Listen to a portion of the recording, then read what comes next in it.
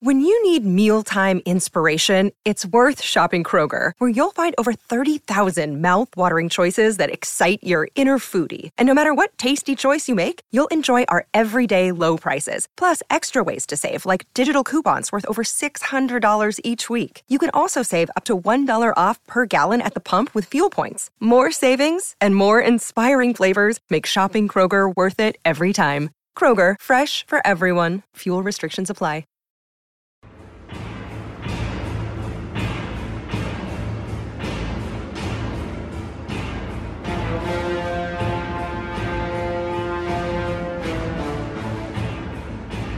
Welcome to Dug Too Deep, the officially unofficial podcast for The Lord of the Rings, The Rings of Power on Amazon Prime. I'm Jim. And I'm your elf, Aaron Dork. And this is the Season 1, Episode 5 Partings podcast. Aaron, our resident dork, how are you feeling about this episode? I like this episode. I will say that, like, if we were playing the old game of who won the week between Hot D and T-Rop, that Hot D would probably be winning pretty consistently week over week, except for maybe the first two. Okay. When he had the first two going against the second Hot D episode. But one thing Hot D wishes it had is the chemistry and humor of Adurin and Elrond, or just everything that's going on with Nori and the Harfoots. Yeah. That is consistently delightful and entertaining, and I like it a lot. And the Numenorian stuff still, I think it's getting better. It still struggles to like hold me the exact same way, but I thought Galadriel had a pretty good fight scene this week. I really liked seeing the Numenorians in their full battle dress. I'm starting to really take a shine to this Pharazôn guy. Yeah. He's like this kind of schemer politician type that I really like in these fantasy medieval settings. So I think this, other than the first two episodes, which I thought were amazing introductions, I thought this is like probably the second best episode. Again, not counting the first two. Or I guess counting the first two as one, that I've seen. What do you think? Yeah, I think like tonally these two shows could not be any different, right? I mean, the comparisons are natural. They came out at the same time. They're in the fantasy genre. Yeah. And they're two of the highest profile fantasy properties in the world. So yeah, JRR versus GRR. There's even the similar naming there. So like, yeah, I don't know. I personally, my flavor is more House of the Dragon. I know that's not true of everyone, but I have been enjoying Rings of the Power. The Rings of Power. I will say, aside from a couple of very bright spots, I really like Durin. I really like Elrond, their whole thing. I really like the Harfoots. I think, yes, the fight scene, like you said, with Galadriel is very good. I think this is a very clunky episode. Really? Yeah, from a storytelling perspective, I found it bizarre in some of its choices. Okay. Specifically in the way that it glosses over a lot of what I viewed as very important connecting scenes that just never happen in this episode. Like the Queen, and maybe it's because it would have been a bit redundant, but the Queen being forced to make a decision about whether to proceed given her father's warning and the terrorism that happens and destroys half their boats. That to me was like a big, hey, Queen, you have to now reassert whether you want to do this or not. And they just never show the scene. They never show the scene where she makes the decision.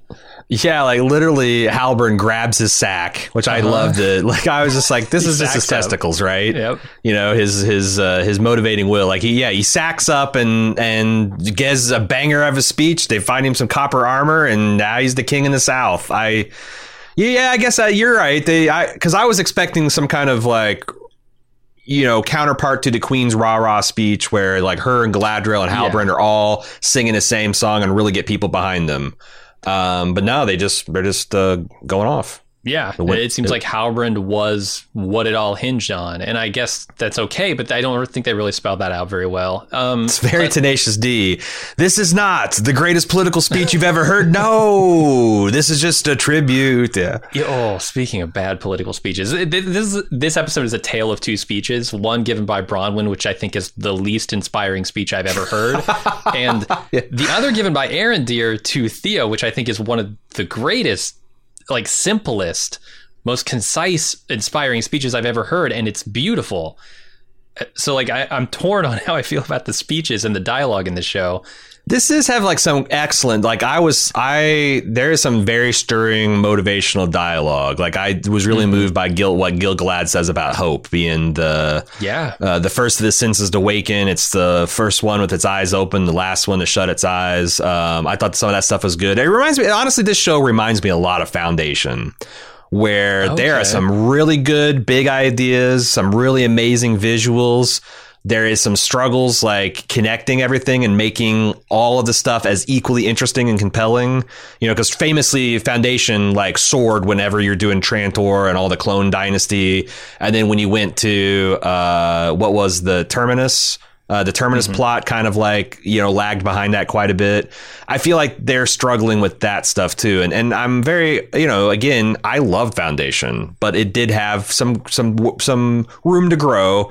And I think 5 episodes in, I can say the same about T-Rop already. Like that, if they can keep where they're at here and just tighten things up a little bit going into the next season, I think they'll have a real banger on their hands. Yeah, and I know it's hard to write this show. There's a lot going on, and you're dealing with epic scenarios and grand themes, and like writing all that into grounded, believable characters and dialogue. And the hardcore fans are always there with knives out, ready to carve and slice you. Yeah, sure.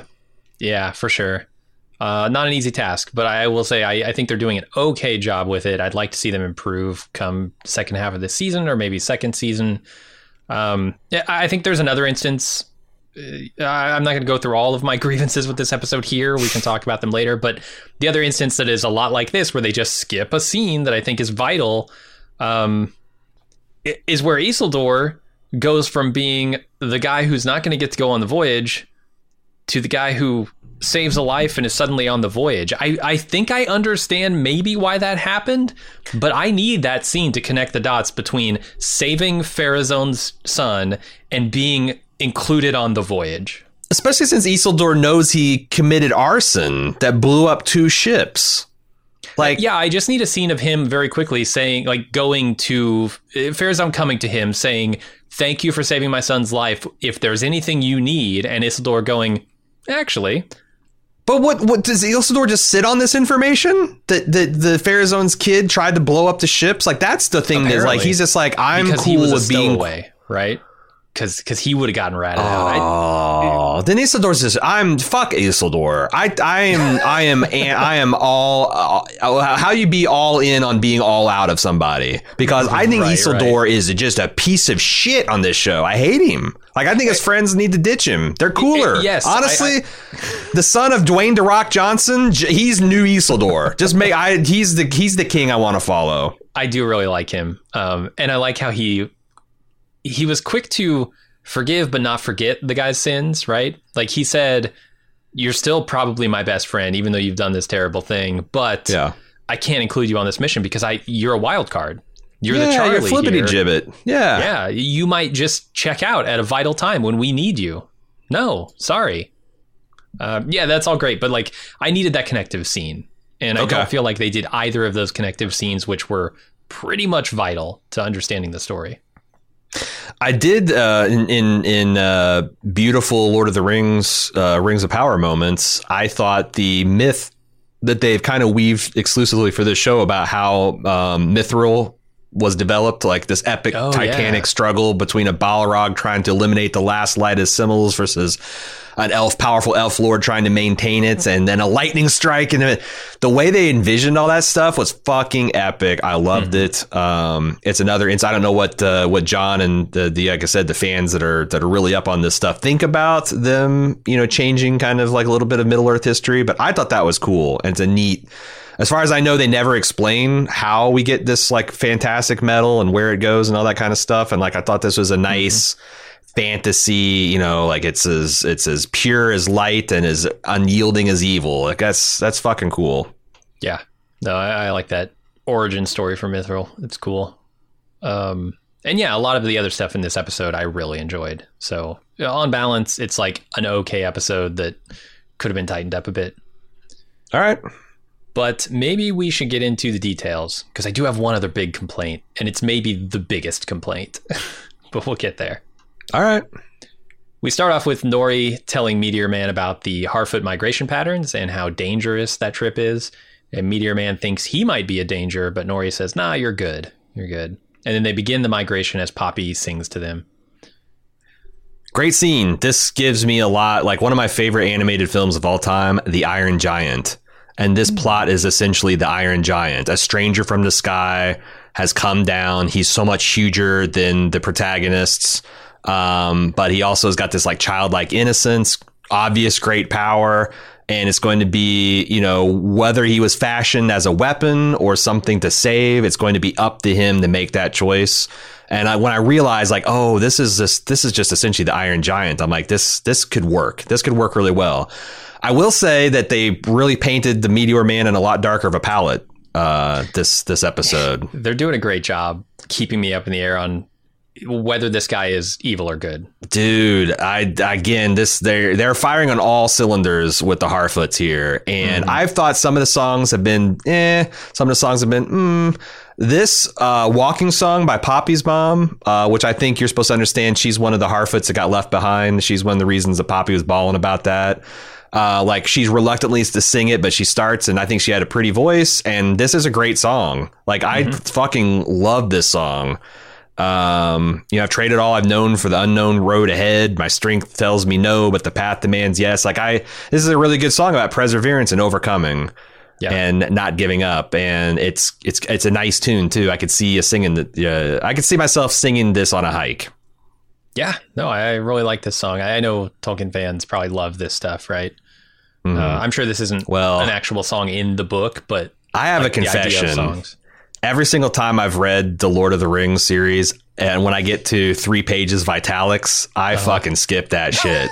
And I have never been like, I swear to God, the Council of Elrond, out of its 75 pages of boardroom debate, probably 15 are italicized songs. Yeah. And I'm not that Tolkien guy. But I do like this song. I think it's beautiful. I love, again, the stranger and Nori's chemistry is great. That guy, it tickled me and my great thumb. That's hilarious.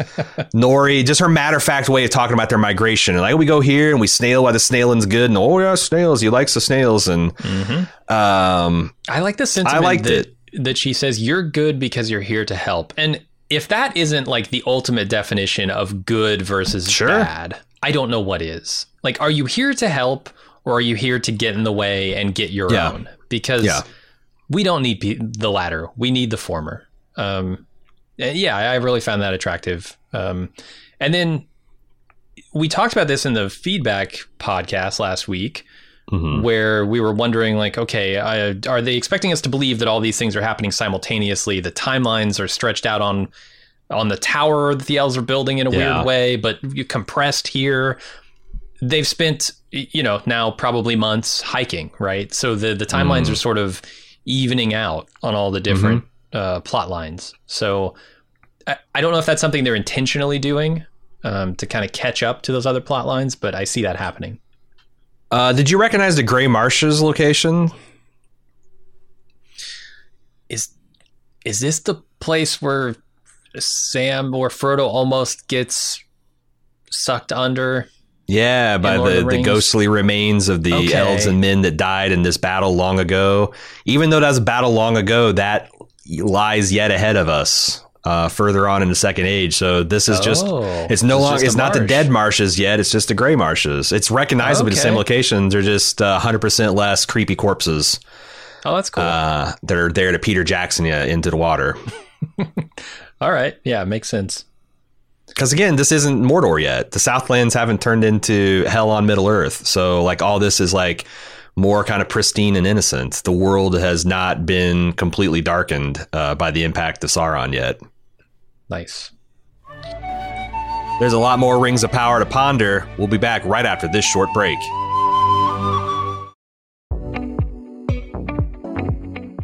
Here are the weekly highlights coming up this week on Bald Move. Apple TV is releasing a new series based on Blake Crouch's novel Dark Matter.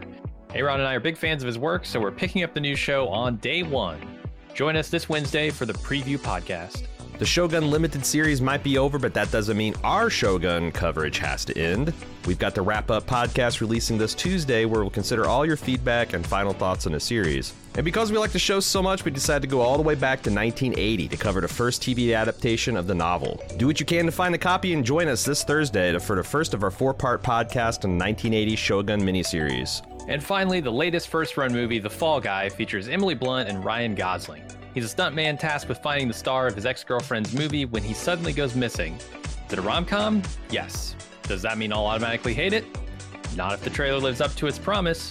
Join us for the podcast on Bald Move Pulp this Thursday night. You can find these and many other great podcasts by searching for Bald Move Pulp or Bald Move Prestige in your favorite podcast app.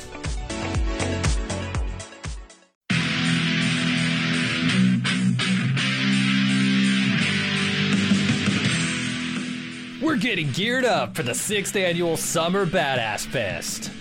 And while we're working on a slate of apex badass films to enjoy, we've got an early action-packed announcement to make. Just like last year, we're kicking off Badass Season with a live movie watch and podcast recording. We've rented out a theater for connoisseurs of action films and Bald Move fans that just want to have a great time. Unlike last year, this year's movie is top secret. Hush hush. No hints. Except, it's incredibly badass. It stars an absolute icon of the genre. We're willing to bet most of you haven't seen it, and it's going to be an incredible viewing experience with a packed house of bald movers. Those of you who came to last year's screening of Total Recall know what a party it was. And those of you who didn't, now's your chance to experience it. Meet me and Jim, order some custom movie-themed drinks at the theater's full bar, then watch us record the full podcast for the movie. We reserved the venue over twice the size as last year, but seating is still limited. It's happening Friday, June 21st at 7 p.m. in our hometown of Cincinnati. Get full details and buy tickets at baldmove.com/live. Cincinnati's actually a pretty great city to visit, and we've got lots of details for side adventures on our event page as well. The Reds are playing the Boston Red Sox in their fantastic Riverside Stadium. The thrills of Kings Island just minutes away, and I'll be leading a kayak trip down the scenic Little Miami River on Saturday. Again, get full details and get your tickets now on our Badass Fest 6 page at baldmove.com/live.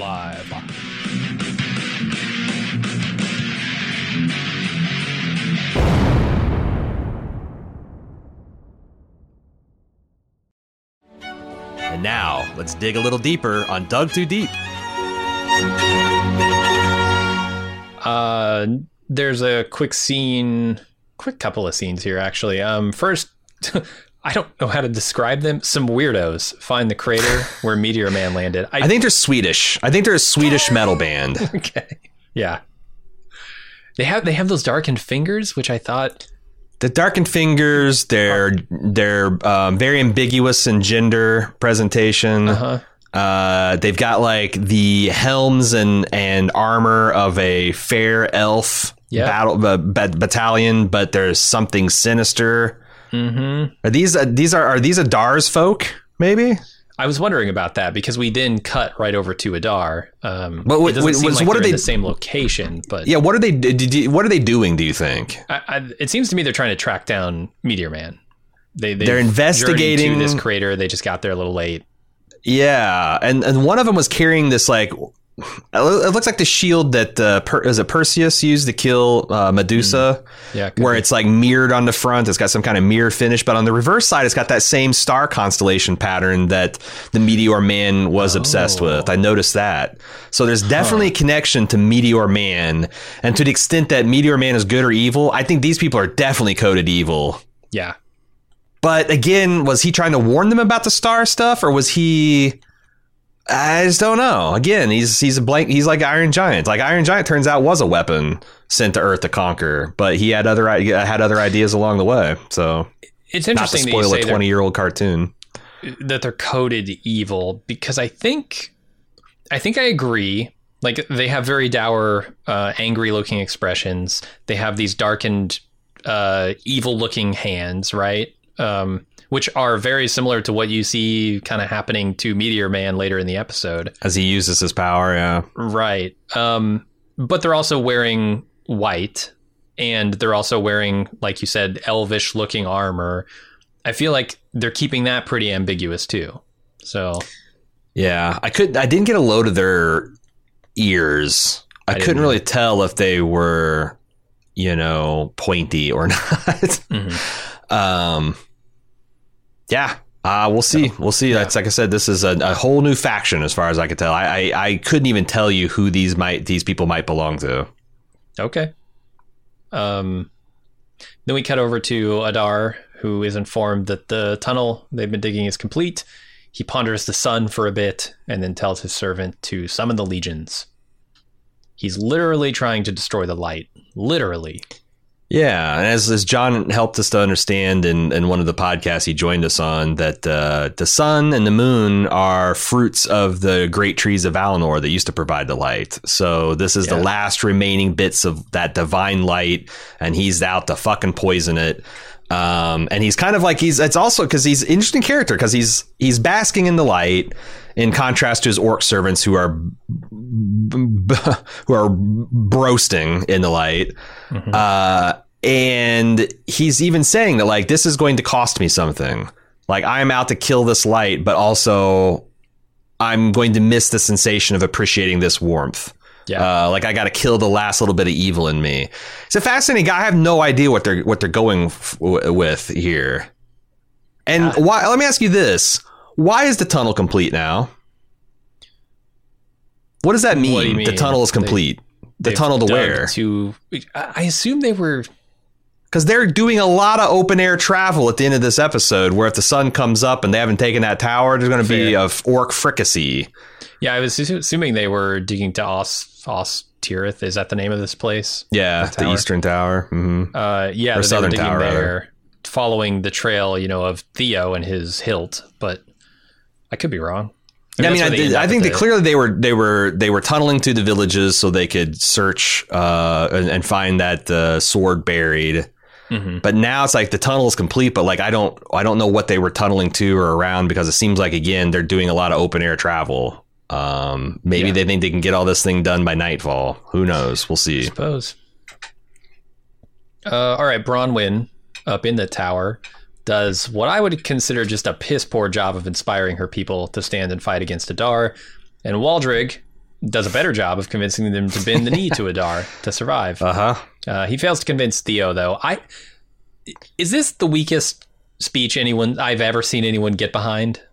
Yeah, she's like, you know what? Someone you don't know is coming in and saying you got to bend the knee. We're going to kick your ass in, and these elves we all hate. We're gonna throw in at their lot and stand and fight. It's important to stand and fight. Will you stand and fight with me? It's like, you're our pharmacist. It's like if the like a bud tender from your local dispensary all of a sudden said, come and fight with me. It's like, I don't know.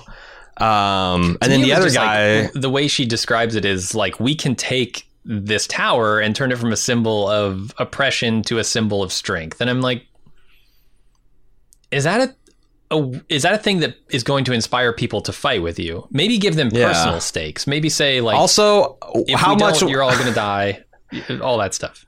Symbol of strength, one thing. How much food's left in that wheelbarrow? Huh? How strong are we going to be when the rabbits run out? Yeah, when we pass out from like low blood sugar. Yeah, I don't know. I don't know about that. And then like, this butcher, baker, candlestick maker steps up and it's like, you know what? Fuck all what she says. We are at our core evil people who follow other evil people.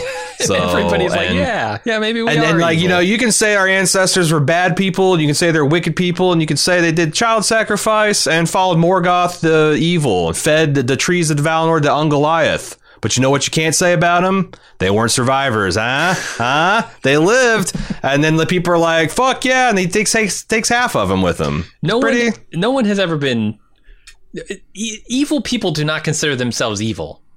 Like, you're not going to inspire somebody to be evil by saying, hey, you're evil already, let's be evil together. Yeah.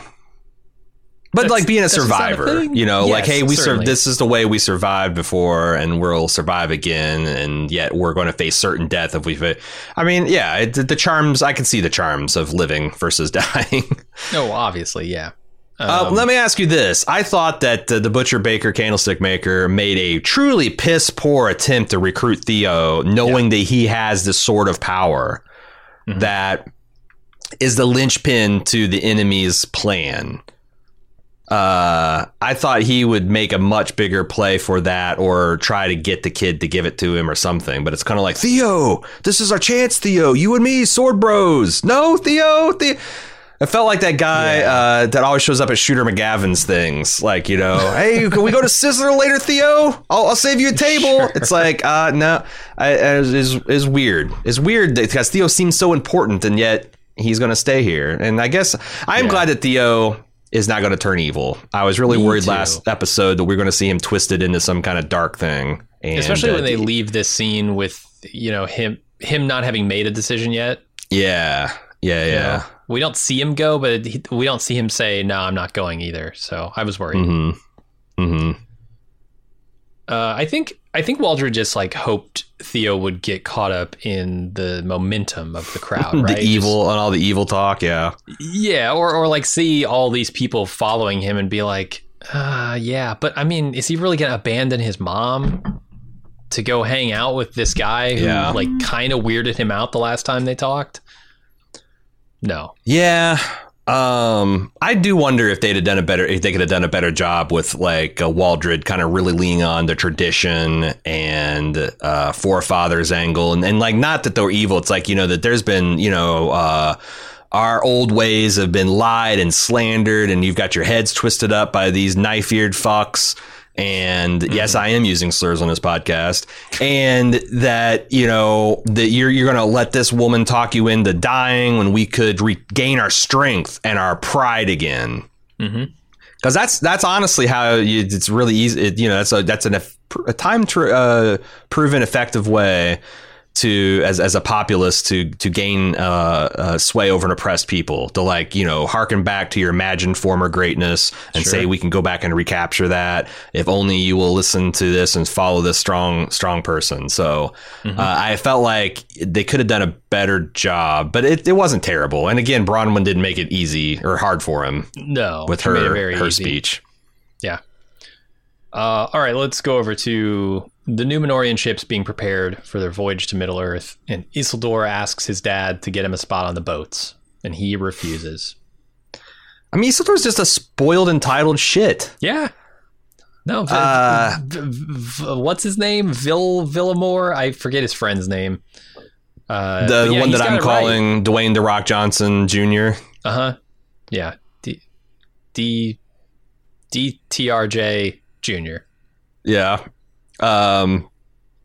First of all, I got to say that in the establishing shot, they're getting the fleet ready for war, and there's conspicuous in the background a miserable looking horse. Yeah, that's being loaded into the cargo bay, just like in this sling. He's kind of hanging there with his head all dejected. He's very, it's a living kind of. I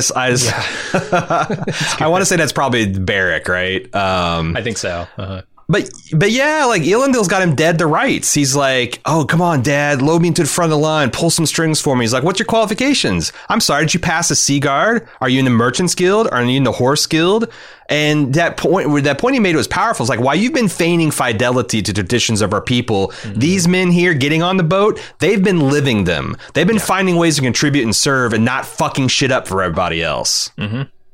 And like, you know, the whole thing's like, I thought you wanted to go west. Well, now I know. He's like this fucking enthusiast, man. Yeah.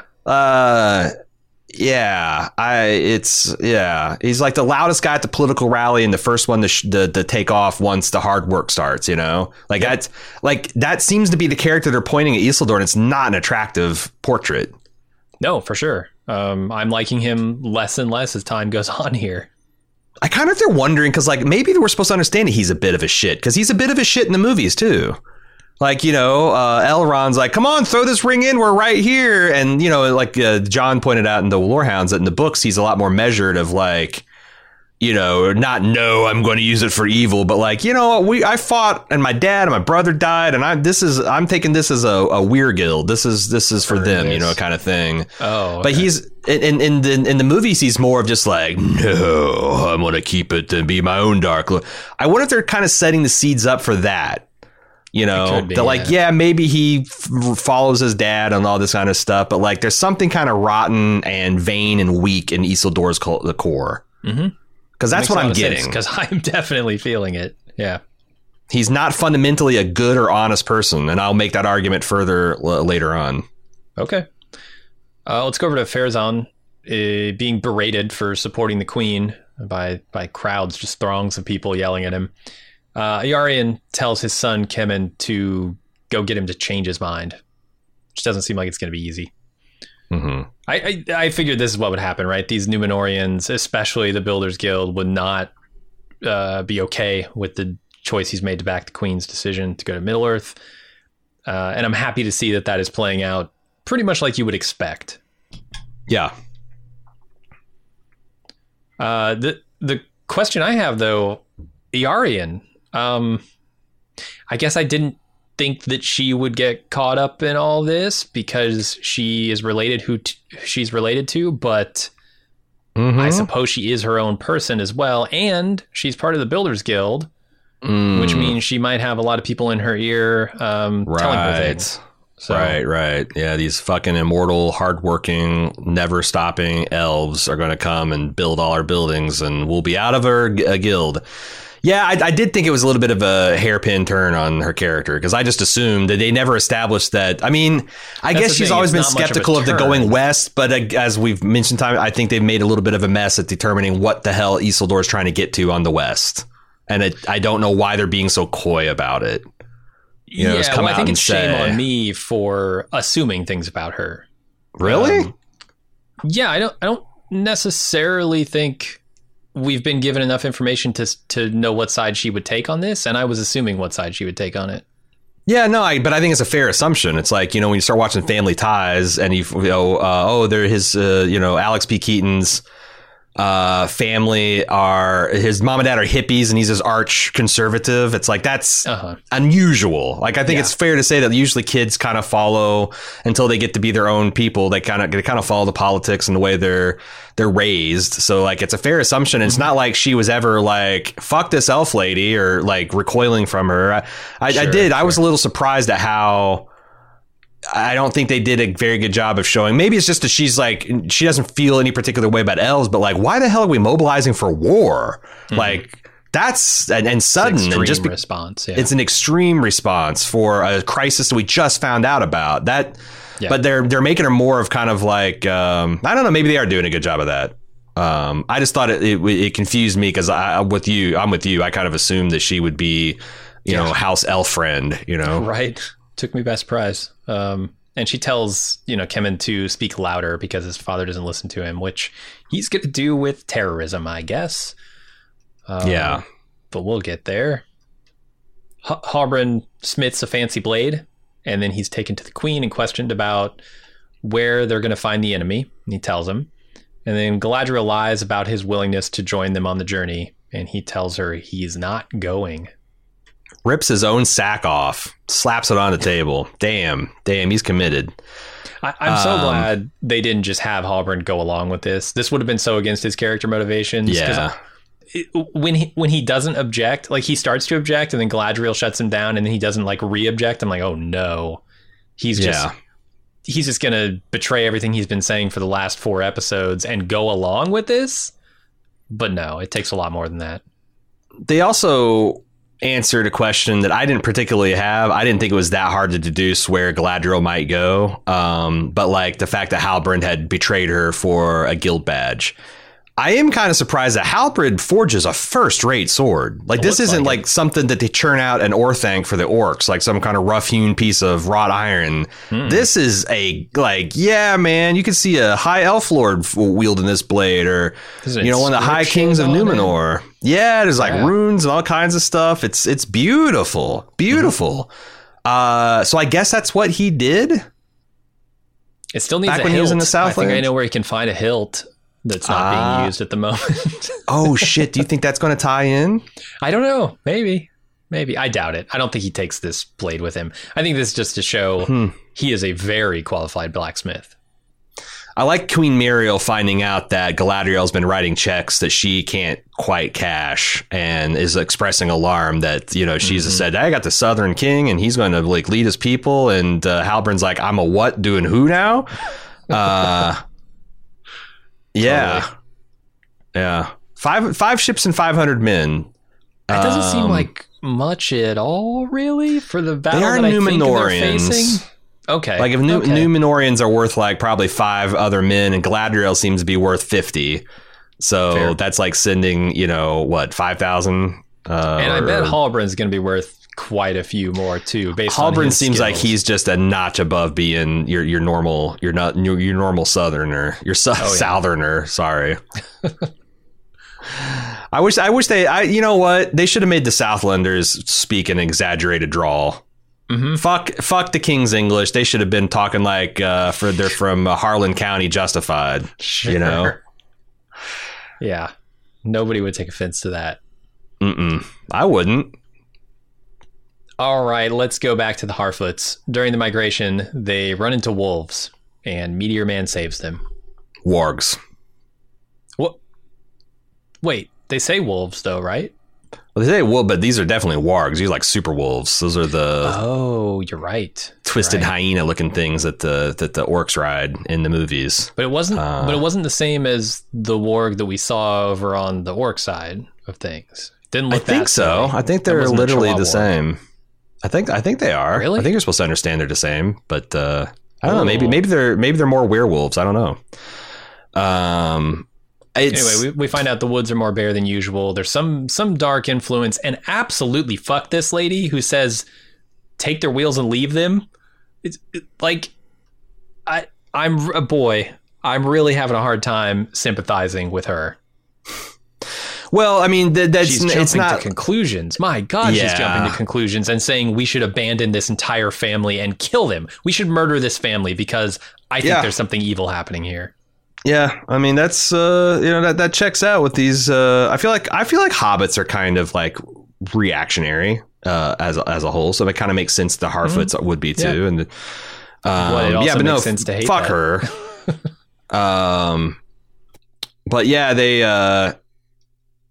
I love the Meteor Man coming in like John Cena, choke slamming this warg, and then he hits him with a sonic boom essentially. Yeah. And the thing you're sort of supposed to understand is like this power seems to have affected him. His hand is now like blighted somehow. The one that he uses to strike out with all this power. Also, Nori's a badass, man. She was, I think, going to take that stick and try to hold off these warg from the ladies trying to kill him and her best friend Poppy.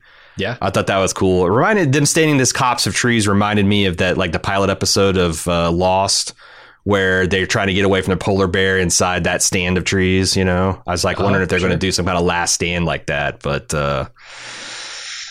Meteor Man comes in and sorts all their hashes.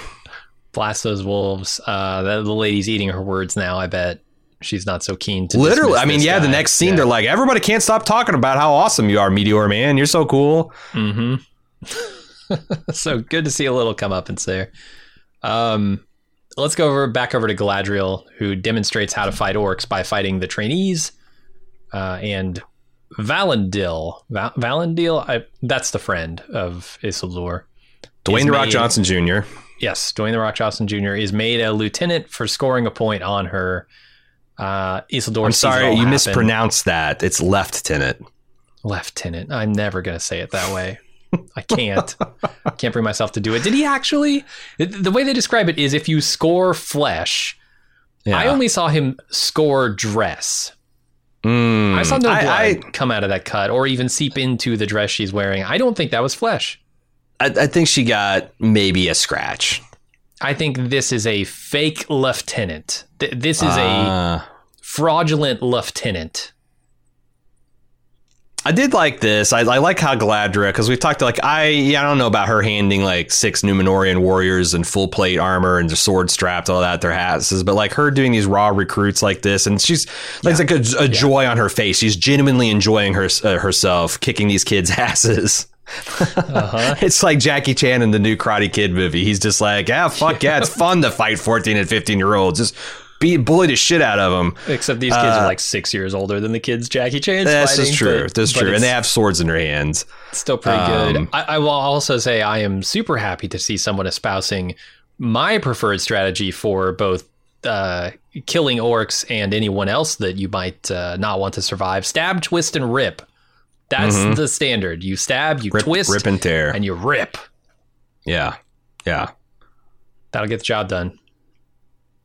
I will be interested a lot to of see fighting with your feet. I would use your hands, but feet work too. But like the idea that she is just kind of whirling dervish. She's just always moving, not able to be pinned down, using the groups of enemies against. I thought it was a pretty well choreographed fight, to be honest. I did too.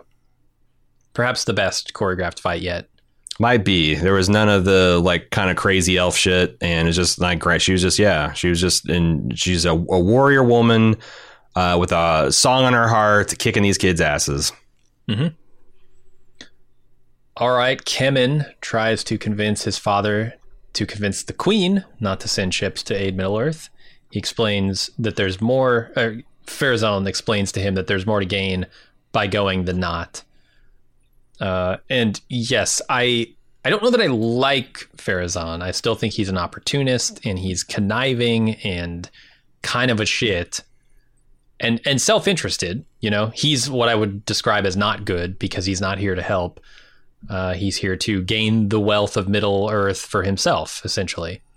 But I do enjoy watching him do it.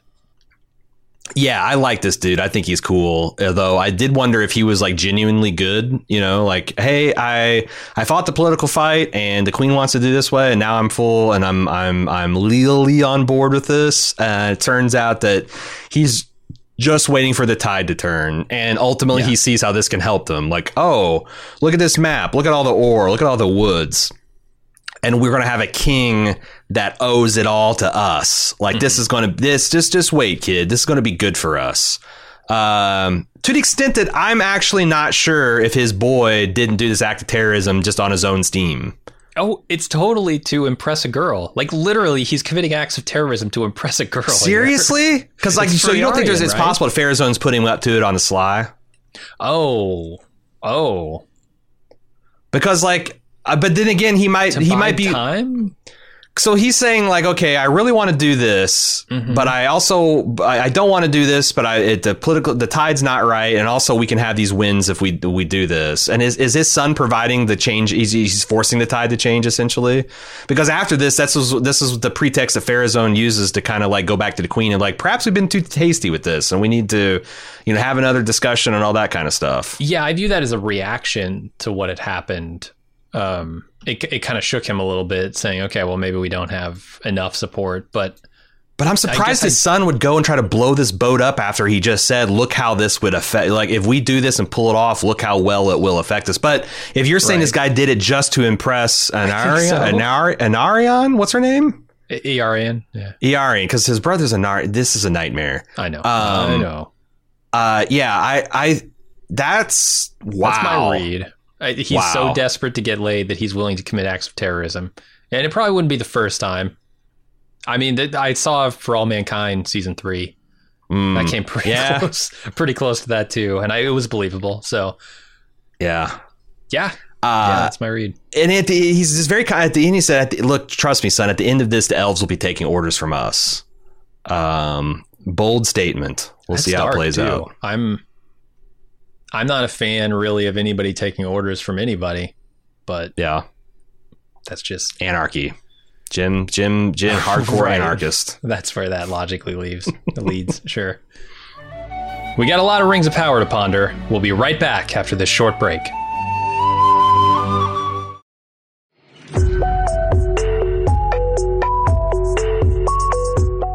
Hey, it's time for another season of Why is Mr. Feeney a Car? The premise is simple. A Gen Xer and a millennial watch old 80s action TV to see what still works and what doesn't. In previous seasons, we've done podcasts for Knight Rider, Airwolf, MacGyver, A-Team, and more. However, this year we're doing a very special season of Feeny. We're going back and reviewing the very special episodes of 80s and 90s sitcoms. Come cringe along with us as Hollywood tries to warn our families of the dangers of underage smoking, drug abuse, alcoholism, eating disorders, and much more. We start out with the episode of Boy Meets World where a high school kid gets sucked into a cult. Worlds collide as the Mr. Feeny finally makes an appearance on Why Is Mr. Feeny a Car?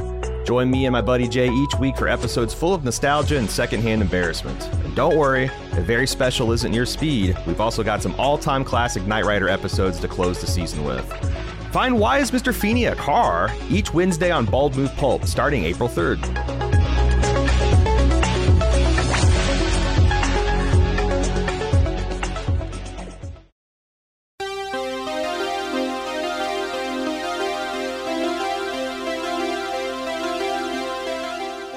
We're about 10 weeks out from House of the Dragon Season 2, and it's time to prepare for war.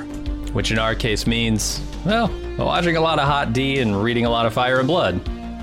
Each week between now and June 16th, Maester Anthony and his co-host Steve are hosting a watch of each episode of Hot D Season 1. And then me and Jim are going to host a discussion of the differences between the events on that episode and how they're recounted in George R.R. Martin's historical tome, Fire and Blood. That's right, I've resorted to reading dragon books. God help us all. We'll see if my fresh eyes add any new insights or predictions into Season 2. Arm yourselves with all the lore you can for the battles ahead. House of the Dragon returns June 16th, but we've got you covered until then. Check out all of our upcoming Hot D coverage on the Hot D feed or on Bald Move Pulp, available wherever you listen to podcasts.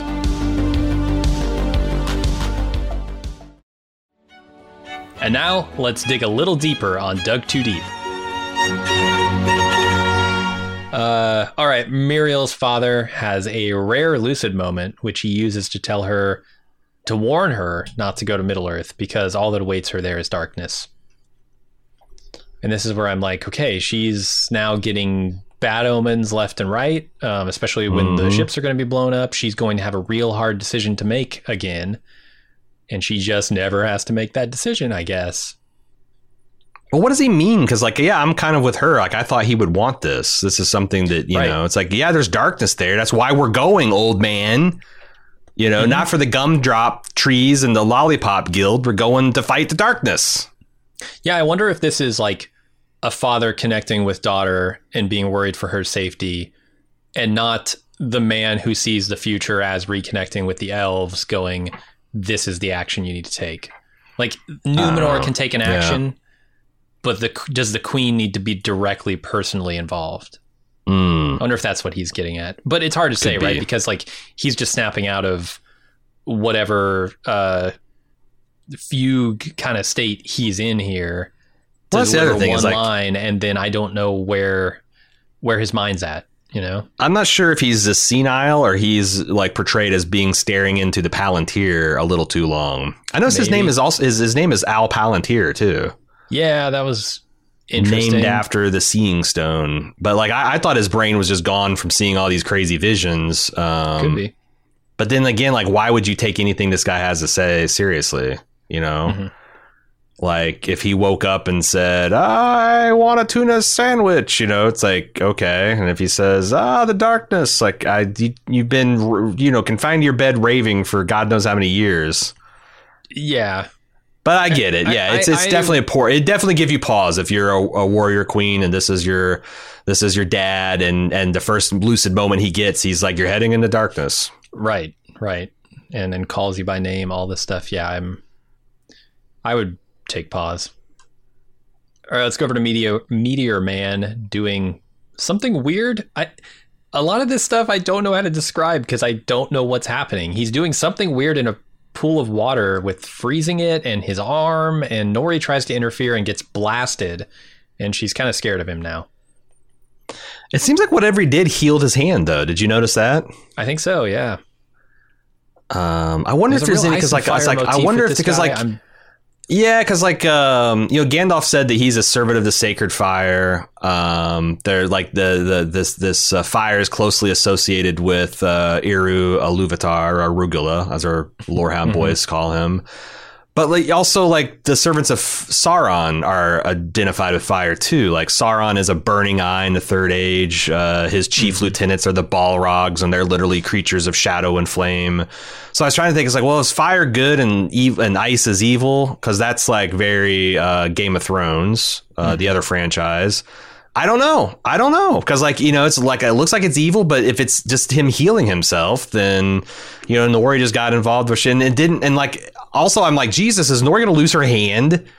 But her hand's fine too. So I think it just scared Nori. I don't know. This is the thing. This is one of the things they're doing best in the show. Like I literally, gun to the head, couldn't tell you whether this guy's evil or not.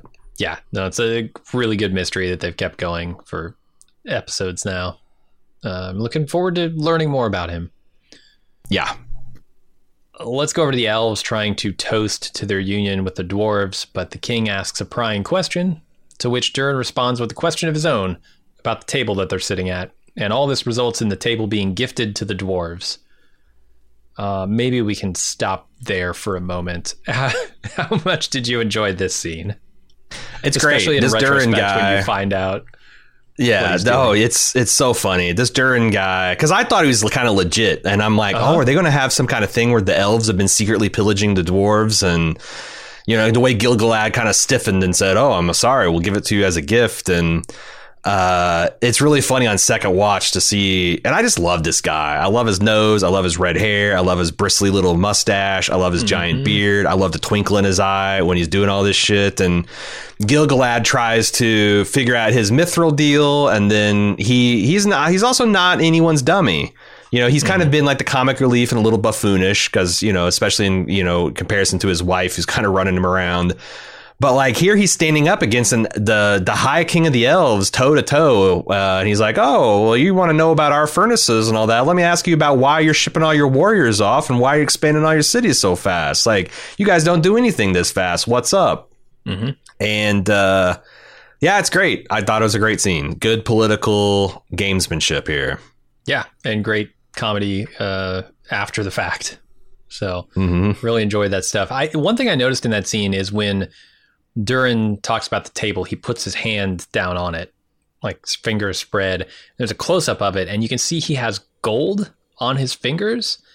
Yeah. Am I supposed to notice that, and what does it mean? I noticed that when Disa was all dolled up for her stone singing, that she has this gold paint on her fingertips and her. I think it's like I just think it's a makeup affectation the elves have. Like they're kind of glammed up a little bit, kind of thing. Yeah, he's going there to meet with the king, and he's got his beard combed out, and he's got his fingernails painted burnished gold. Yeah, wants to look good. All right, nice little detail though. I like that. And also, I wonder if you're also understand that they work so much of the precious metals that it's kind of like there's like an accountant's fingers are stained with ink. They just have like gold. You're imbued with gold. They just spend so much time working this precious metal. I like it. It adds a hazard.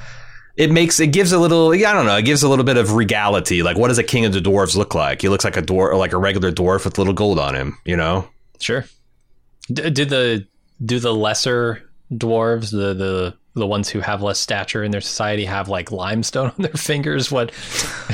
It's just like, depending on what you have on your fingers, that's how, I don't know.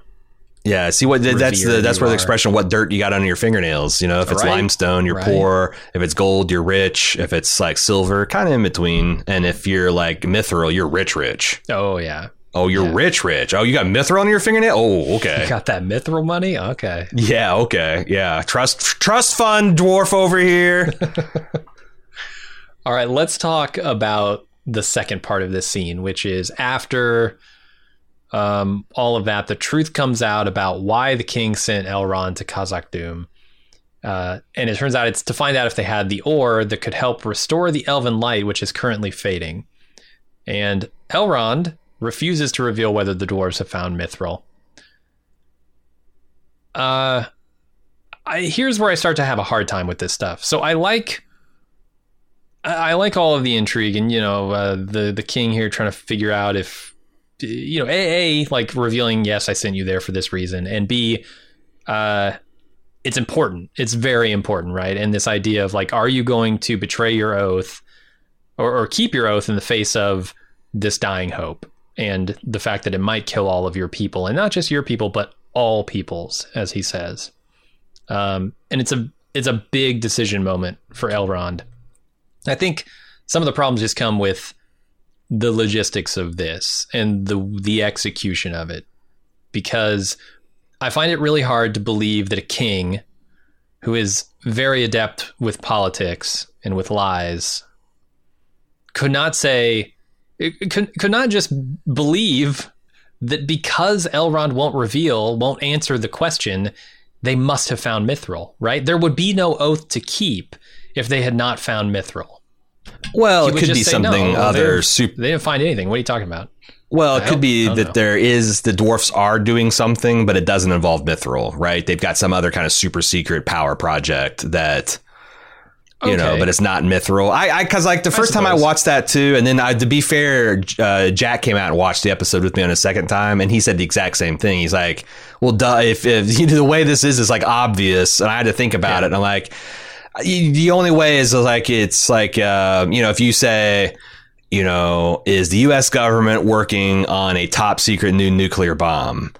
And you're like, hey, I took an oath that I wouldn't reveal the United States secrets. And actually, we're working on a hypersonic underwater torpedo. Mhm. I think you could work like that. The thing I think people fixate on is because all we know the dwarves are working Yes. on Mithril. Yeah. He's asking about the Mithril. So in our heads, it works that way. But like, you know, You're the right. dwarves are this. Yeah. So it's like, I think we're kind of like target fixated a bit. But, you know, to the extent that like two different audience members had the same kind of misconception, maybe they could have done a little bit. They could have played this a little bit. But also like elves, I don't think are especially good at. Like, I don't think Elrond, he's more of a Ned, you know, all these guys are more like a Ned Stark types. Like, they have a very hard time dwelling in the shades of gray, is my interpretation of it.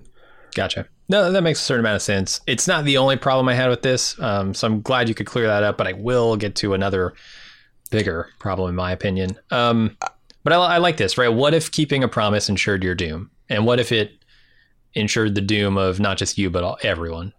Right. Like, how committed to your principles are you? Would Durin even want you to keep that secret? And Like, kind of, we kind of find out the answer by the end of the episode, at least from Durin Jr.'s perspective. He's inclined to give up this massive amount of power and value just to save his friend and the race he hails from, which I thought speaks well of him. Yeah, it's amazing what a lifeline for the elves that Elrond is here, right? 'Cause Right. without his relationship with Durin, I don't think they get this done. But no, but like, yeah, like I think they're coded as kind of like just kind of haughty and shitty. And there's a couple of them like Galadriel and Legolas, and those that's like get grudging respect because of their life experiences and blah blah blah. But like all in all, like I've never thought that they were very appealing. You know, they're like the Jedi from the prequels. You know. It's like, I kind of want to like you. You're supposed to be cool and you're fighting on the side of good, but you're kind of just assholes. Sew up your own ass. I can't go along with anything you say. Yeah. Yeah. What do you think about the song of the roots of Hithairgler? Whatever. What now? This is the legend of how Mithril got started in the Middle Earth. I like it. Yeah, I think it's cool. It's got a very like old gods feel to it. To me, it's you know, stuff from our other mythologies. I know Tolkien has a mythology of his own, so yeah. And plus it's got that like hardcore rock heavy metal album cover aesthetic that I've really been missing from the first episode or two. Yeah, totally. Like it's I've been getting shifted. It on House of the Dragon, not so much here. This was much more like a Megadeth cover. Yeah. I thought that was so fucking cool, where like you got the elf imbuing the tree with power and holding up a shield as the Balrog's coming down with the whip, and then the lightning, and it just like it just turns the tree into this white flame that shoots deep down into the mountains. It's super cool. Every time I see more Lord of the Rings or Tolkien fiction, I think, I get why Led Zeppelin was singing about this. Yeah. I get why heavy metal guys could be into this shit, right?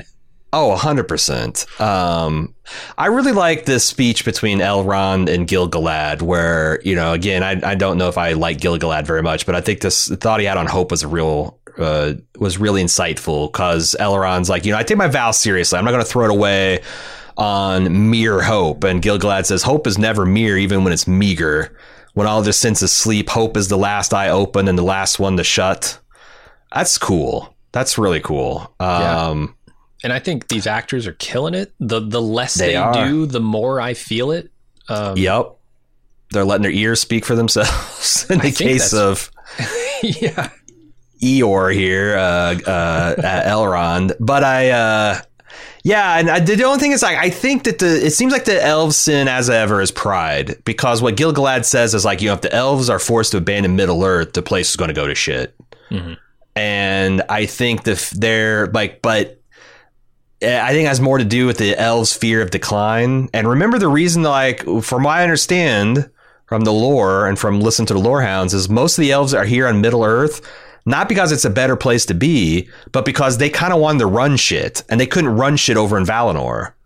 Like, even the mighty of them are second bananas to the demigods walking around, so they can't. They're like, I just want a place of my own to run. Mm-hmm. So, like, it's ambition and power that's keeping them here, and it's the pretext they're using to steal the wealth of. Well, I'm not gonna say steal; they might give it to them, but like to extract the wealth from the dwarves and use it for their own power. Because, like, oh man, if what is Middle Earth even if not for elves? And I think that's kind of antithetical to Tolkien's message, which is not to say that this is heresy. I'm saying that, like, the elves themselves are once again, you know, falling short of the mark of, you know, being godly. Gotcha. All right, let's go back over to Valandil and Ontamo join in a night of revelry with those who are going on the expedition. Then age-old sailing tradition. The night before you ship out, get pissed drunk and chase skirts. Mm-hmm. And or trousers, if you're in that inclination. Then Isildur shows up, and of course he wants to ask a favor here. Although, despite getting 2 free punches in on him, Valandil still refuses to use his position to help him get a spot on the expedition. I love the line, that felt like 3. It looked like 3, man. That was a great job. Dwayne The Rock Jr. is bringing the thunder on those. Like, I felt that head and gut. Mm-hmm. And I like that. Like, when he's like, I'll give you a free shot. And then when the guy starts, like, I think in the back of his mind, he's like, oh, this will just show that I'm sincere, but he won't take me up on it because he's my friend. And this dude's like, bet. He comes over with a head of steam. He's like, wait. And then the guy negotiates. He's like, 3. He's like, no, 2. And then this was pretty funny. So it's good. I like his friends better than I like him. I do too. I don't know if that's an unfortunate part or an intentional part, but that's what I'm saying. They might be playing around with the idea that Isildur is a little entitled shit, and maybe he can make good later on. But, like, fundamentally at his core, he is a little bit more about himself than his people, and a little bit too vainglorious. And I thought it was fair too, because, like, his friends punches him and be like, okay, this squares us for you fucking us over. Mm-hmm. But I'm not putting my name behind you because, like, they've really sold that well, that, like, I can't recommend you for a duty that you might well abandon. And Isildur says, I'm not going to do it this time. Well, yeah, go beg your father for the job. Yeah. Yeah. Go prove it. Go live it for a while and then we'll talk. I think, that made me like this guy even more. I did. I thought that was super cool. I find it also hilarious that Isildur's horse is going on the voyage, but he's not. Yeah. Yeah, because Beric wants to get away from you dick. Right? He's not going west with you. Forget it. I think it's Beric. That's from memory. I'm not, because I remember wondering who the hell Beric was and finding out it's a horse, but it could be Derek or I assume that's Isildur's horse. I don't know. That's just my assumption. Anyway, Kemen sneaks on to one of the expedition boats to set it on fire, but while he's on board, he finds Isildur stowing away. Isildur tries to stop him, but the ship blows up anyway, and Isildur has to pull Kemen out of the bay, saving his life. And then they lie about what happened to Elendil, but Isildur gets credit for saving Kemen's life, which to me indirectly leads to him getting accepted on the expedition. It seems like, what's his name's Kennen? Is that the Pharaoh's? Kemen. Kemen. Honestly, it feels like Isildur and him are 2 peas in a pod. Yeah. Because they both won't let Well alone. They both won't listen to their father's long-term advice, and they're both pressing ahead and doing whatever the fuck they want, for dubious reasons. Personality-wise, sure. Ideologically, probably not aligned. And like, I just wonder, like, why is this happening? Why did he? Because I thought his father said, "This is good for us. It's going to be okay. We'll wait to see the tides turn." And now this guy, it seems like he's forcing the tides. You still think it's because he wants to impress Isildur's sister? Sure. To steal a line from House of the Dragon, he's cunt struck by Aerion. Quoting the poet, the Knight Joffrey. of Kisses. Yeah, Joffrey. Very good. I think that's what it is, but I could be He's wrong. been. Yeah. Okay. I really love the moment where they're both trying to escape the boat that's going to explode, and the dude with no experience on a boat gets hit with the swinging hook. Yeah, it's a Dr. Maturin moment from Master and Commander. Like Isildur dodge out of the way. Yeah, he sees that tackle swinging towards him, and Kimmin takes a full in the face. And the other, I really liked the look of pure resentment that Kimmin has, that he has been saved by Isildur, and Isildur knows his crime, and you think that like that might develop in future episodes and seasons into some real kind of rivalry, because that's the other thing we don't have. We don't really have a real like rivalry. There's no personal animosity in any of the relationships that we've seen so far, except for maybe Adar. He's got an axe to grind, but we don't know exactly why or with who. Nobody else has that. Yeah. Durin had like, who are Pharaoh's political rivals? Yeah. Yeah, like long-term stuff. I'm curious. I don't know how much they'll interact in the future. Isildur is going off to Middle Earth, and I think Kimmin's staying behind. So right, he might come back and just find his sister all shacked up with Kimmin and just be like, "Nah, this can't happen. Sure, this guy's a shit." Mm-hmm. I don't know. We'll see. They get 2 ships for the price of 1 here. Kimmin does. He blows up one, and I guess it sends burning shrapnel over to another, which blows that up. And yeah, pretty effective. Yeah, old ships are made of nothing but wood and and tar. Wood, cordage, and tar. They're famously flammable. It's not a good situation. And they're towing. Towing is not the word. In their holds are a bunch of flammable liquids. Yeah, turpentine and gasoline. Powders. What the shit? Yeah. I was expecting gunpowder, but like I was really wondering, like, what the hell are they going to be like shooting Greek fire when they finally go into battle? I wonder. Oh, I thought that was like rum or some flammable alcohol for them to drink. It looked a lot more viscous than that, like a lamp oil or something. You're right. It's, maybe it was lamp oil. Numenorian napalm. Sure. Naplenorium. So this boat explosion happens, and Pharazôn obviously gets word of it. And so he goes to the Queen and suggests that they delay the voyage until they can convince more people it's right. And Galadriel still wants to go, of course. And the Queen dismisses everyone until the morning so she can... I thought so she could think it over, but apparently it's just to get Halbrand's input. She wants to make sure... Factor. Because she's become aware that he might be shaky on this whole thing, and now that the tides, as Pharazôn says, might be turning, she wants to make damn sure that her bread is buttered on the right side. Mm-hmm. I'm just really shocked we don't get a scene of her like contemplating what her father said, and the people not being with her, and her own advisors saying maybe now is not the right time. I expected some kind of it'd be nice even to see like a moment. Protest outside the palace, like there's like people gathered tonight being like, yeah, it would have been, it'd be nice. The choice, but they don't even show it. She just makes a choice off screen and boom, they're off in triumphant music mode. I don't know. Again, they're limited to 8 episodes. They have to move quick. Fair. Each one has been getting longer than the last. Have you seen that? I noticed that too. This was like 70, total. 73 minutes. All right, let's go back to Elrond. He has apparently let Celebrimbor in on the Mithril secret so that he can analyze it. Seems like the stuff's legit. and Celebrimbor stresses how important it is to the salvation of the elves. Here is where I have huge problems with this plot line. So he gets this mithril back from Celebrimbor, who says, yeah, it's the real deal. And he says, so now our people are doomed unless I break an oath and betray a friend. Wait, how has he not already broken his oath by showing the mithril to Celebrimbor? Is an oath not broken until the person you pledged it to finds out that you've broken it? Because that's not how I understand oaths to work. Maybe Tolkien has different ideas. The only thing I think of is he did the classic hey, if I tell you something, Celebrimbor, you got to promise you'll never tell anybody else. Sure. That's the only because you're right. Oaths work. Yeah. No, I actually kind of gasped the first time I saw that Celebrimbor had a piece of that mithril on him and was testing it. So, and the fact that they need I've vast broken my oath. But he says, now I have a decision whether I have to break my oath and betray a friend. No, you've made that decision already.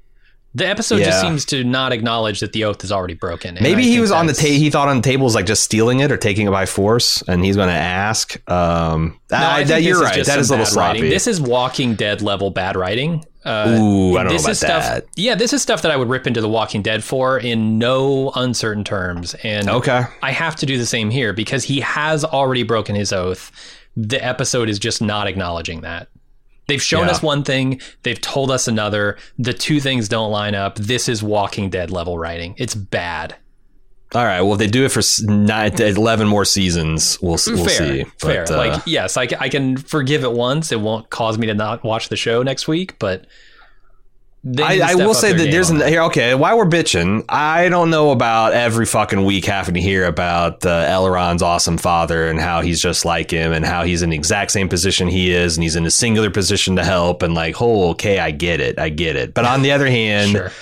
Elrond's dad was a badass. He is like the George Washington of the elves, I guess, and kind of men too, because he's also the great granddaddy of all the awesome Numenorians. So it's not that unthinkable and forgivable, but there's something about the way they both have this kind of smug, nostalgic look on their face and the music gets a little syrupy and, it's like, oh, Elrond, my boy. And I don't know.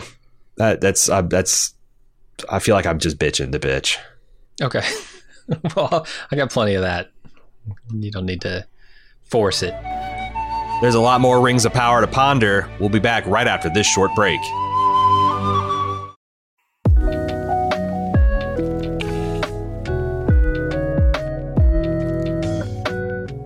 You've been listening to quite a few Bald Move podcasts now, but you're not in the club? Whoo boy, you are missing out. Not only are all of our premium club podcast feeds completely ad-free, but we have lots of other great content exclusively for people in the club. There's a weekly lunch with Jim and Aaron where we chat with fans about anything and everything from TV and films, food, fun, life advice, and more. But there's also Off the Clock, our premium podcast where we talk about all the shows we don't have time for on our public feeds. Plus, you get access to our full spoiler-filled first-run movie reviews of our newly released films.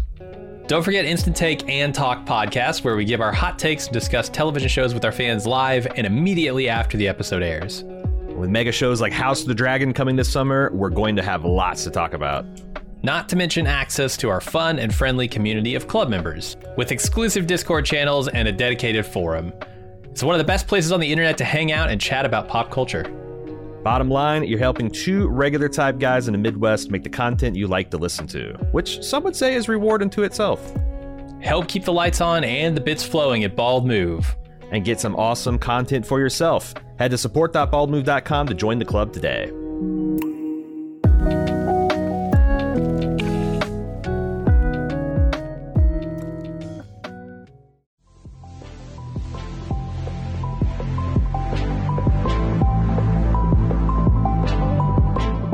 Commission podcasts are an awesome feature here at Bald Move that allows you, the individual listener, to decide what we talk about for a single podcast.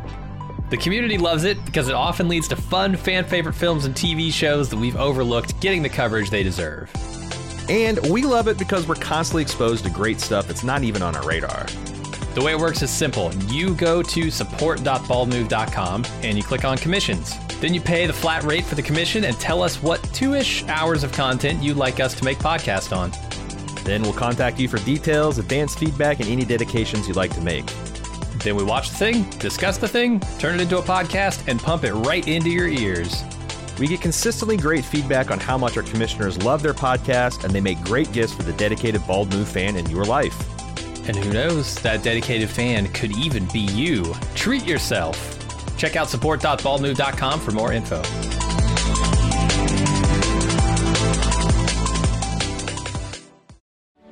And now, let's dig a little deeper on Dug Too Deep. Why are they convinced that the Mithril's their only salvation? I guess it's because it does have the last light of the Cimmerils. I'm curious to see what John makes of that. The fact that this lost Cimmeril and the fact that there's still some of its power left. But they need vast quantities of it. Why? Do I know from this show what a Cimmeril is? Or should I know what a Cimmeril is? I thought they explained that these were crystals that captured the last light of the trees. Okay, these are that one it's that tough because Celebrimbor talked about how he was jealous that Fëanor, is that the guy that made him, made something so beautiful that even made Morgoth kind of like think about repenting his ways, and he wants to do something with that much impact. And but yeah, I don't know because I know I read the Silmarillion, right? And I've heard my friends talk about it all the time, so I don't know if. Yeah, but it's my understanding these were, I think, 3 crystals wrought to capture the light of the trees. And once the trees died, it was like the most precious thing. Yeah, like the elves are kind of like addicted. They're not addicted, but like psychologically dependent on this light. And that's like, you know, they were so cut. So then when Morgoth stole it, that's what, you know, made them disobey the gods and go to Middle Earth and wage the war and brought ultimately so much dishonor and sorrow to the elves. But yeah, all right. But it's my understanding that they weren't lost and they certainly didn't get reabsorbed into some kind of tree. But I feel like it's enough lore adjacent that I didn't have a real problem with it. Gotcha. No, it's probably explained. But I do not know like what they mean. Like, why do they need vast quantity? Like, can you give each elf a Silmarillion, like a mithril ring? Do they need to have like a full mithril suit of armor? Do they just need to have like a mithril pocket watch that they carry in their pocket? Like, what? Can you grind it down and snort it? I don't know. Yeah, I almost made a joke about Celebrimbor, you know, like snorting a bit of the mithril and be like, this is tight. You know, it's like, did you have a chance to test it? Oh, it's 99.1% pure, my boy. Give me 50 kilograms of this next week and we'll talk. But yeah, like how much do you need to saturate every elf in the light of the Valinor once more? Yeah. And man, that's a big ask from the dwarves. Jesus, they had their own plans for it, man. Yeah, for sure. All right, let's go over to Galadriel trying once again to convince Halbrand to fight with her and thereby find peace through his own redemption. We're not sure if it worked in this scene, but it's a hell of a speech. I like this stuff quite a bit. Big mystery. Well, I've known this about Halbrand, but like, yeah, what the hell was he doing on a boat? He was kind of a shifty guy. He left all those people to die. Yeah, and he admits here that the things he's done would not be easily forgiven by the worse than leaving all your floating companions to certain death. I thought it was funny that to me it looked like Halbrand is sweeping up the intro sequence. Okay. Like right after the Rings of Power show, it's like then the broom comes and sweep because like he's sweeping up this kind of gold dust from the shop floor. I just couldn't get over how bad those medieval fantasy brooms are. Like the bristles are so far apart. I feel like Númenóreans can make a fine sword, awesome saddle, peerless ships, but their brooms lag way beyond elf technology. Oh my god. Yeah. Elves have those push brooms. Oh yeah. Celebrimbor can make you a broom that would sweep the finest floor, just one sweep. You don't even have to go back and do another one. The mithril dust he's been snorting. Don't even need a dustpan. They just like the brooms just hold the dust in them, you know? Yeah. Sounds like some Harry Potter stuff. That's the elves. Sounds like some Harry Potter stuff. So yeah, there's questions about what Halbrand did. I wonder if it was like active or passive. Was it more like, oh, he led the people to sort of bend the knee to whatever evil force came before Adar and after Sauron here, or during Sauron's reign? I don't know. That's a good point. You wonder about like, you know, how active, because like I've noticed something in a lot of fiction, probably real life too, that like selfish people tend to minimize their contributions to their own woes, where like selfless people tend to like maximize, like, you know, or I guess good and evil. Like a good person will like take something hard 10 times worse or make it seem like 10, whereas an evil person will just like, oh, that wasn't that bad, and you know. So like like what did he do, and is it like really terrible, or does he only just feel like what did he do? Yeah, and I'm when Galadriel denies that revenge or vengeance for her brother is why she's doing all of this, I think I agree with that. It's borderline here. It's close because she took up his quest, and I think like that's her real motivation. But it gets blurry around the edges when your brother is killed in battle, and you take up his quest. How much of this is for the quest's sake, and how much of this is for vengeance?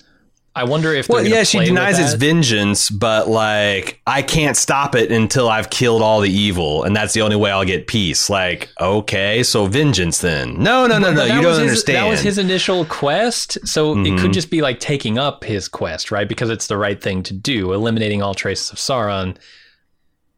Yeah, it's blurry. I see what you're saying. Yeah. The quest, I think like his quest for his vengeance for his death is slightly different, but not much. And it gets blurry, and I think maybe the episodes will play with that a little bit as it goes on. And she hands him his sack back. Yeah. And I like how, you know, the words of her brother, Finrod, I think is his name, come back here sometimes to find the light.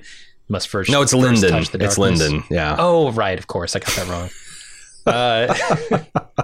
Because Halbrand here had to do some bad things to realize how bad the things he was doing were, and actually change his heart, which I think is currently happening. So yeah, it's interesting. I like it thematically.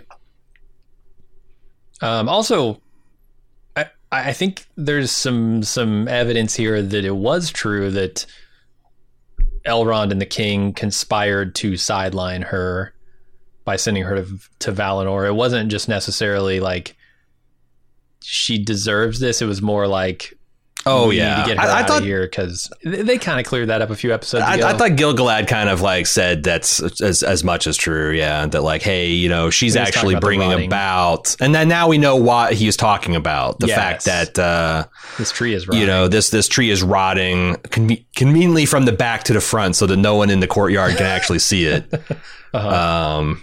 Yeah, I wish I only aged on my backside. That'd be nice. You know? Yeah. But you should see my ass. I got the ass of a 90-year-old, but my face, looks 30 at worst. Yep. But so like you can see, I understand that, like this is a, you know, holy tree that the elves have. It's like with the descendants of these great trees, these trees of light that they love so much, and it's sickening and dying. Oh my God. I don't know, and this is probably part of Tolkien's soft magic system. They might not explain it, but I don't know why the elves know that they're connected. Like, why do they think if the tree dies that they're going to die? Are they like literally connected? Are they all kind of like getting a little sick? Doesn't seem like it. But they're like, we got to get this finished by next spring, which also is why Celebrimbor needs to get this thing done. Yes. We now know like why it's got such a, you know, the foot on the gas on this project. Yeah, no, I mean, all that seems crazy to me. Maybe we can talk about it when we get to the next, through the next couple scenes here. But first, let's go over to Waldreg pledging himself to Adar, who he thinks is Sauron. And Adar tests him by having him kill Rowan, which is Theo's friend. Another WWE style chokeslam when he gets the Sauron part wrong. So this is a fascinating thing. This guy is using the servants of Sauron, but he hates Sauron. It's almost like a Saruman type deal where he hates Sauron. Yeah. Does he? Although Saruman was totally in league with Sauron by the time he starts making orcs and shit. But like that is a big plot thickens moment for me. Okay. Yeah, me too. I'm curious how it's going to play out. It goes back to, I think it strengthens the theory that John and David had about this Adar figure being one of those elves that were kidnapped and maybe tortured by Sauron and or Morgoth, and then were released. But the elves, because they had this taint on them, they couldn't trust them. So they were kind of driven out of elf society. So he kind of hates everybody. He's just on his own side. Yeah, I really like that theory a lot, actually. Yeah. Me too. It's feeling more and more likely as we see more. When we go back over to Theo here, he questions why Arondir is staying to fight with him. And then Arondir gives a speech so rousing that Theo decides to show him the hilt he found. And apparently it's a key to some kind of evil. And when Bronwyn finds this out, she completely changes her tune. She wants to go pledge her life to Adar. She says, everyone should come with me. We're doomed. Then the orcs start marching toward the tower. What the fuck happened to Bronwyn, man? I think you're supposed to understand this blade is flip-flop. But didn't Arondir pretty much spell out that this sword is something that binds particularly your people's heart to it? Like, so Waldred might not even be a bad guy. It's like he happened to dig up this thing in the field and it like just corrupts him on sight.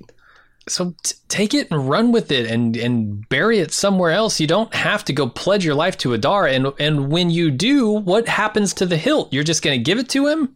You're going to bring about the evil that you're so worried about corrupting you? That's the thing. It's like her speech was half-assed because she was just half-hearted. So she was already halfway to bowing towards the enemy anyway. So this just took the...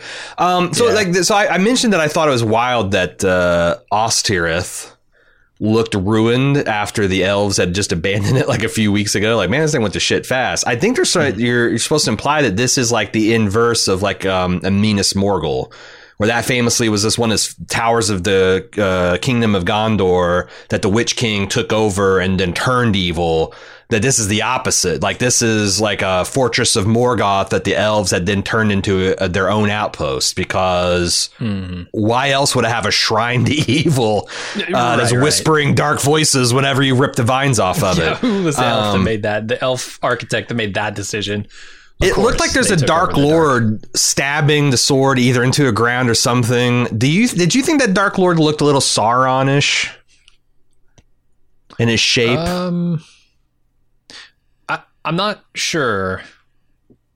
I just saw that a person was being stabbed, though, is the thing. Oh, like, really? Sword's being plunged into what I think is a person, yeah. Okay. I didn't see the Dark Lord. I only saw the person being stabbed. Gotcha. No, I thought there was definitely somebody plunging it in, but... okay. Now, this is like, again, I'm as far as I know, we're pretty far off the map in genuine Tolkien lore. So gotcha. I'm curious to see where they're going with this. So I have to comment on Arondir's speech to Theo. I think this is the most successful speech the show has done yet, because without saying it, he's saying, you are the people worth fighting for. And I think, like, and you specifically, Theo, because you are good, are the one who's worth fighting for. And I just love how gracefully they say that. And now that half of the half of you that are shitters have left, doubly so. You guys, what's left is just the cream of the crop. Because you stayed, I will fight with you. That's why. Like, churn your asses in the butter and make something out of you. Yeah. Sure. And that's like, I like that. Like, you're right. It's like, he's trying to puff this kid up. It's like, oh, wow, you're as brave at 14 as I was at 200. And, like, yes, I've been counting Everwhisper and Sharp Kitchen Knife, but that means I know the voices and hands behind them all the better. And half of us left, half of you stayed. Yeah. Like, I know you're good and you're worth fighting for. That's a great speech. Yeah, it's got shades of like Aragorn's This is a good blade, where he told that teenage kid that was shitting his pants about the Battle of Helm's Deep that, he's just giving him a little bit of tips and a little bit of Archer. Oh, there's a scene where, Aragorn, just after he's kind of given to despair, he sees this kid with this like rusty blade and he grabs it and he gives it a couple Aragorn swings and stuff. He's like, yeah, this is a pretty good sword and it's going to take care of you. This is a better version. I think like a more personal version of that, but I think the kid soaked it up, you know? Yeah. Yeah, he's giving him confidence, inspiring him. All right, let's go to Elrond apologizing to Durin for accidentally being sent to spy on the dwarves. And he explains that the fate of the entire race of elves is in Durin's hands, which pleases Durin very much. But they still have to convince Daddy Durin to help the elves. And in the background, we see the king watching all this. Yeah.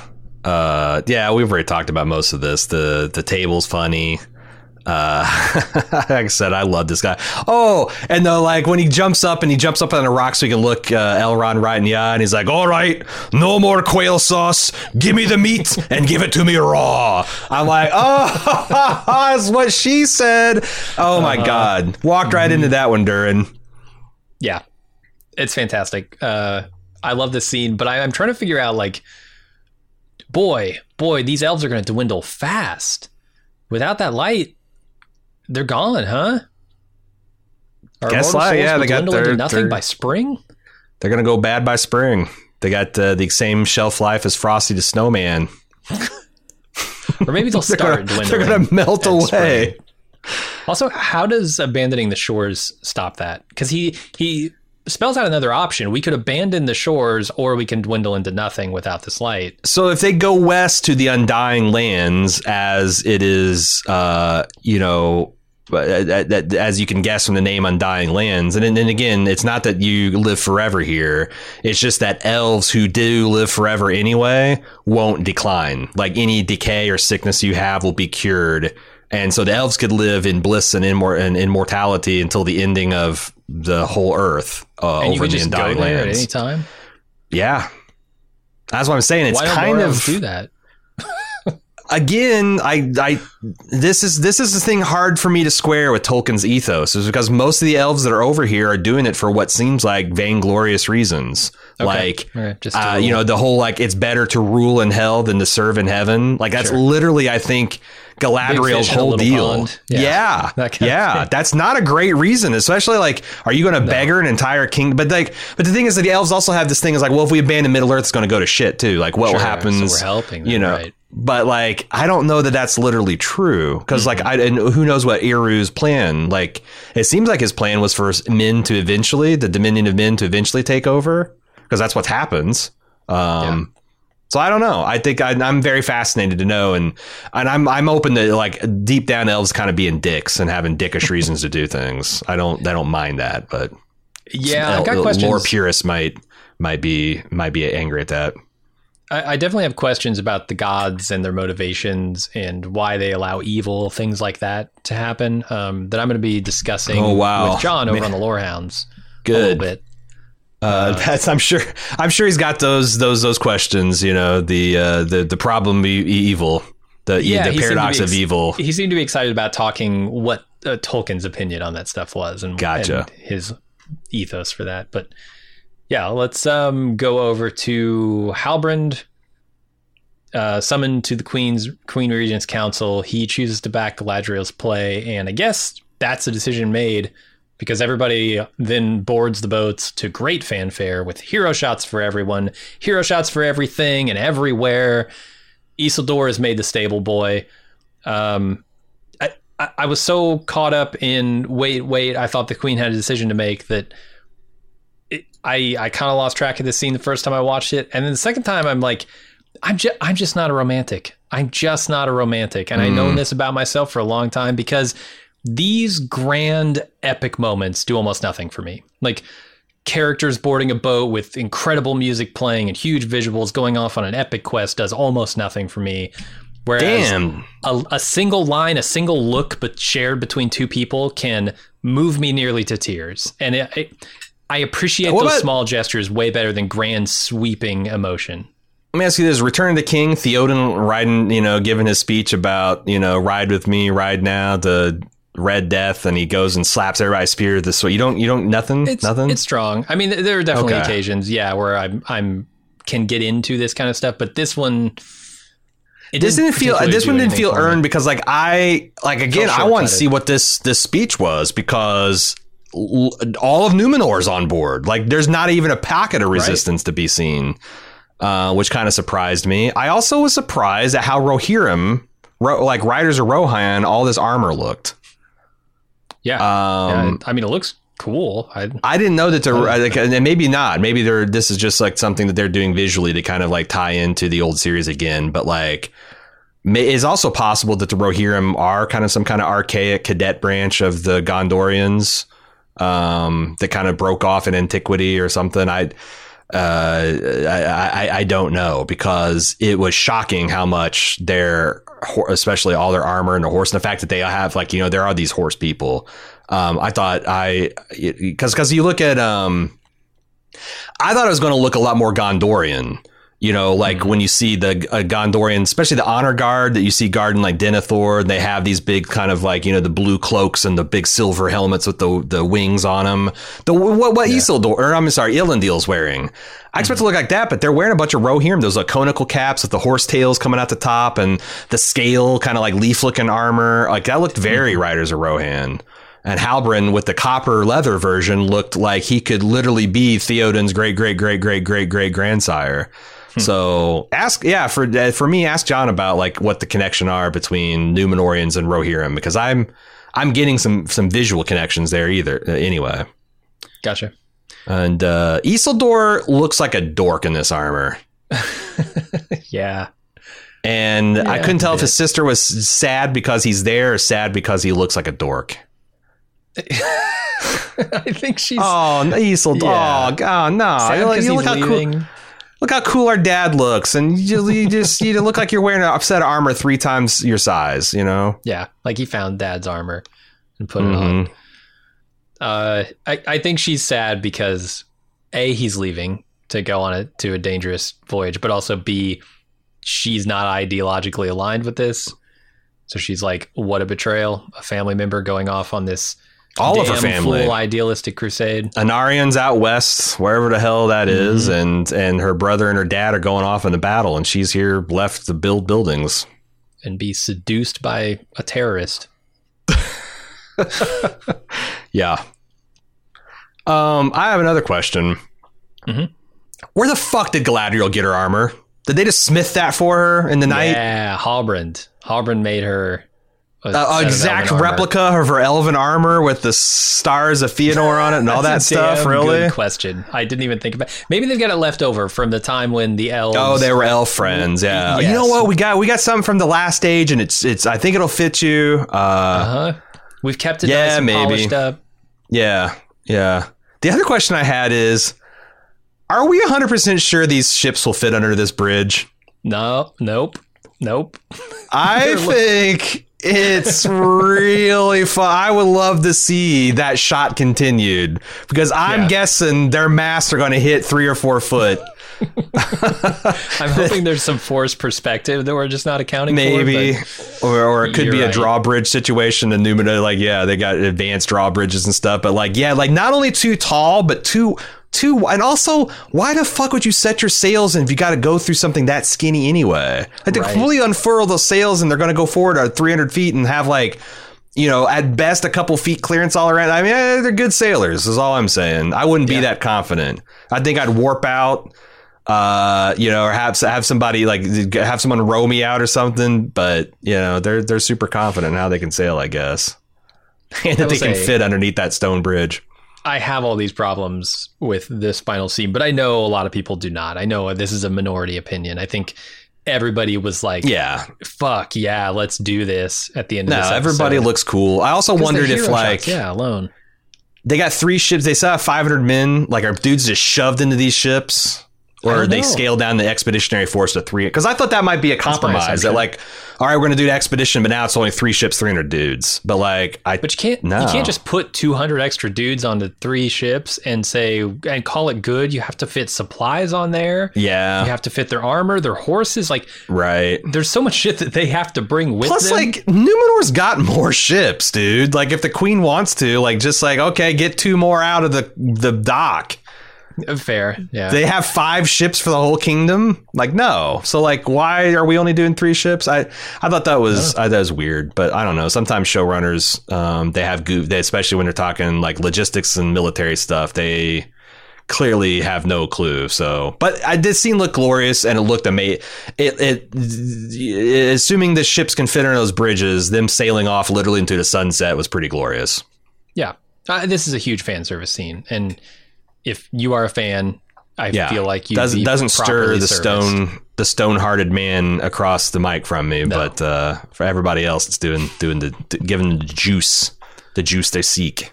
Yeah, but that's it for the episode. Got anything else you want to talk about, or?